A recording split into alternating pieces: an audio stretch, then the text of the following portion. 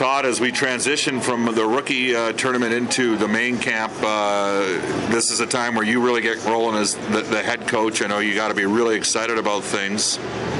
I guess the first question I have for you is just, I know you're pumped up, you're looking forward to things, but maybe a thought on expectations. Is that going to be something that's kept you up at night here over the last few months based upon the success the Oilers had last year? I guess first and foremost, it's an exciting time for everybody in hockey. The summer comes to an end, and you begin to look at the young prospects here at the tournament, and that's exciting. But as you dive into your work, the itch comes back, and you get anxious to get going, line combinations, that type of stuff. So our staff has been together for a while. We've been working hard, laying down the foundation for a strong and healthy training camp.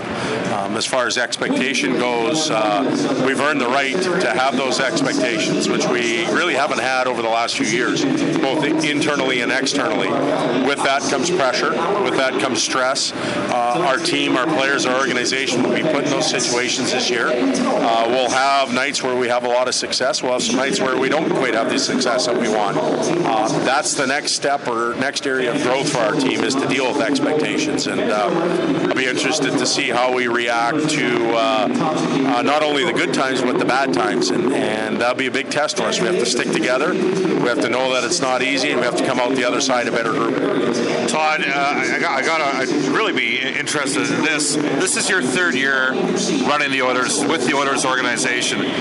The players that are here have a familiarity with you. The fact that it's your third year with the same staff, does that change in terms of how you approach the camp? Do you look at maybe keeping fewer players around, say a week and a half, 2 weeks in a camp than maybe you would have in the past, because you know the personnel and the players better in the organization? Well, truth be known, I would love to get down to 28 players 5 or 6 days in, but you can't do that. You have to offer the young players, maybe players that aren't quite ready, the experience of training camp, so that they can take the successes and failure at camp and go work on some things and come back next year and be better. So we can't do that for that reason. The exhibition schedule is usually relentless with travel day of the game. You have to have enough players around to play in those situations. There's always bumps and bruises. So, but the way we manage camp, the players' expectations of us as a group, that won't change much. It should be more efficient. It should be quicker. The drills should be familiar to a lot of people. The leadership guys should step up to the front, and this is the time of year where we reestablish our foundation, our work ethic, very simple, systematic stuff that maybe sometimes you forget over the summer. It has to be refreshed, and once we get that under our feet, then we can grow our game as we head into the regular season. How many times have you and your assistants looked at the board and put line combinations on the wall that are going to start training camp? We've done it an awful lot after the draft, and especially after the Leon signing, I guess, is when it really started, because we knew we were going to have him in camp, and everything was done then. I asked the staff to do it separately, then we combined things, and we talked about it again and again, and everything seems to center around obviously Leon or Connor playing center ice or the wing, and we'll make some decisions as we go forward. What I would tell our fans is that you'll see Leon in two positions this year. You'll see him on the wing at some point, and you'll see him playing center, and we'll likely open camp with him down the middle. What will happen for Leon to end up on the wing, that may be an in-game adjustment. A lot will depend on the type of year that Ryan Nugent-Hopkins is having as well. And our right side, there's some wild cards there right now. We've got to figure that out and find guys that can complement each other, and we know we can always go back to something. We're going to talk about two Ryans then right now. You brought up Nugent-Hopkins. He has not played a lot in his the first 2 years that Connor's been with the team with Connor McDavid. Is that an option or a possibility down the road? Or are those two almost mutually exclusive? They're both left shot centers. They're kind of, in theory, playmaking centermen, though they both got good shots. I don't think you ever want to close the door on any option. So I would say that it is an option, and it's something that we've discussed, but not very very much in depth right now. Nuge will start at center. I feel comfortable with at center. I trust him down the center ice position. I think he's going to have a tremendous year. He knows that he's allowed to take a little more risk now and look for a little more offense. There has to be others on that line that you trust defensively at some given point. But I would say never rule out anything. And we did have him on the wing at the World Cup last year, and he was very good at it. But I think his home position right now is center ice, and that's where we'll start him. We're joined by Oilers head coach Todd McLellan. Bob Stauffer with you on Oilers Now. Todd, Ryan Strome, acquired in the Jordan Eberle deal.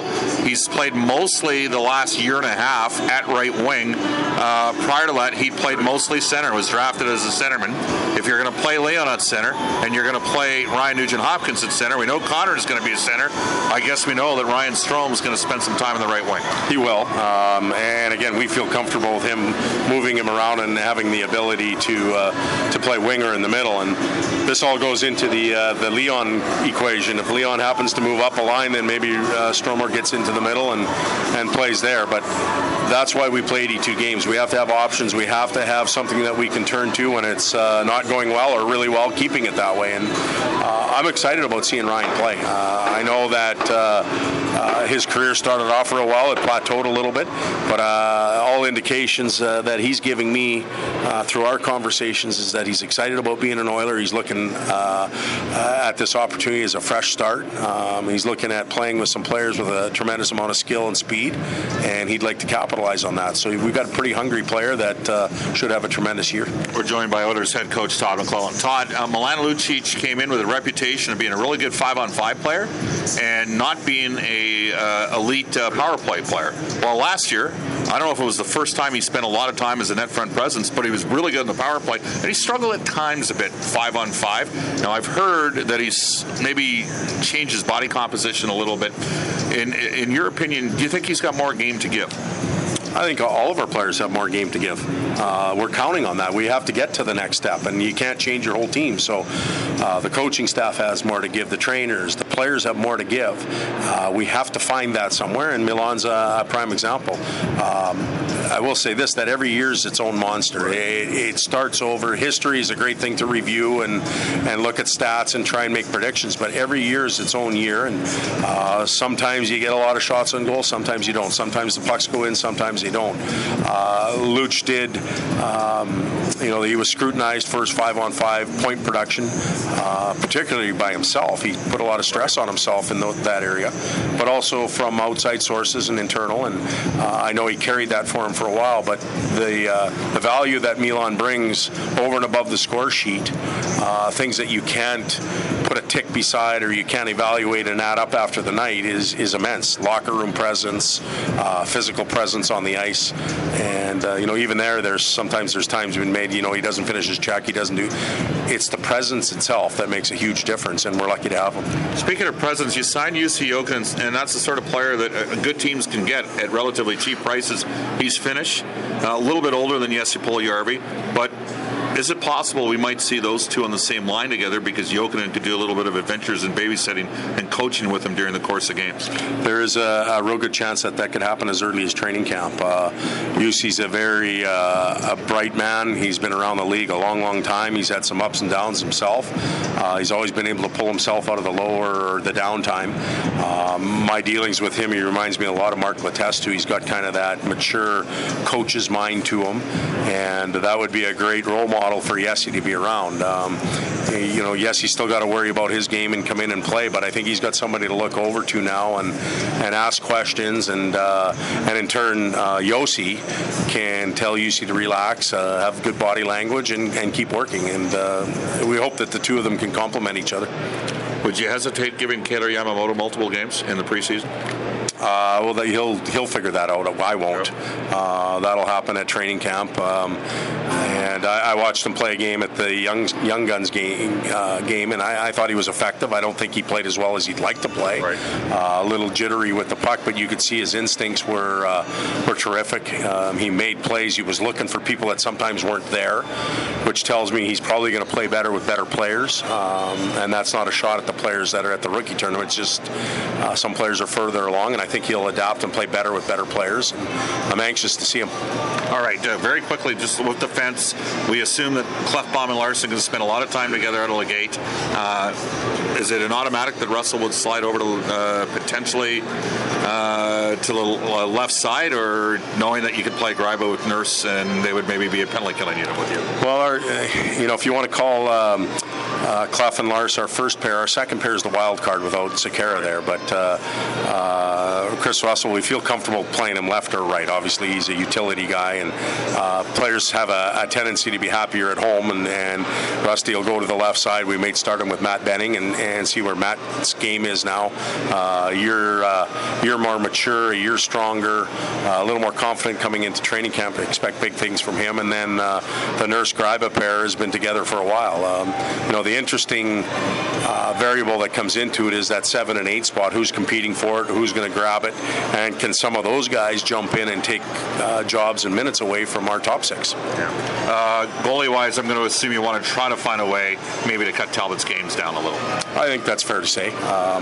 Again, with that comment being made, he does play better when he plays a lot. And it's just the way he's wired, and we have to make sure that we get a really strong year out of him. So we have to be aware of workload, but we also have to be aware of rhythm in his game. And he's not a play one game and take 4 days off and then come back, and he likes to keep going. And with that being said, he'll play his fair share as long as he's playing well, and we expect LB to be a tremendous backup. Todd, one final one for you. Todd McClellan, Oilers head coach.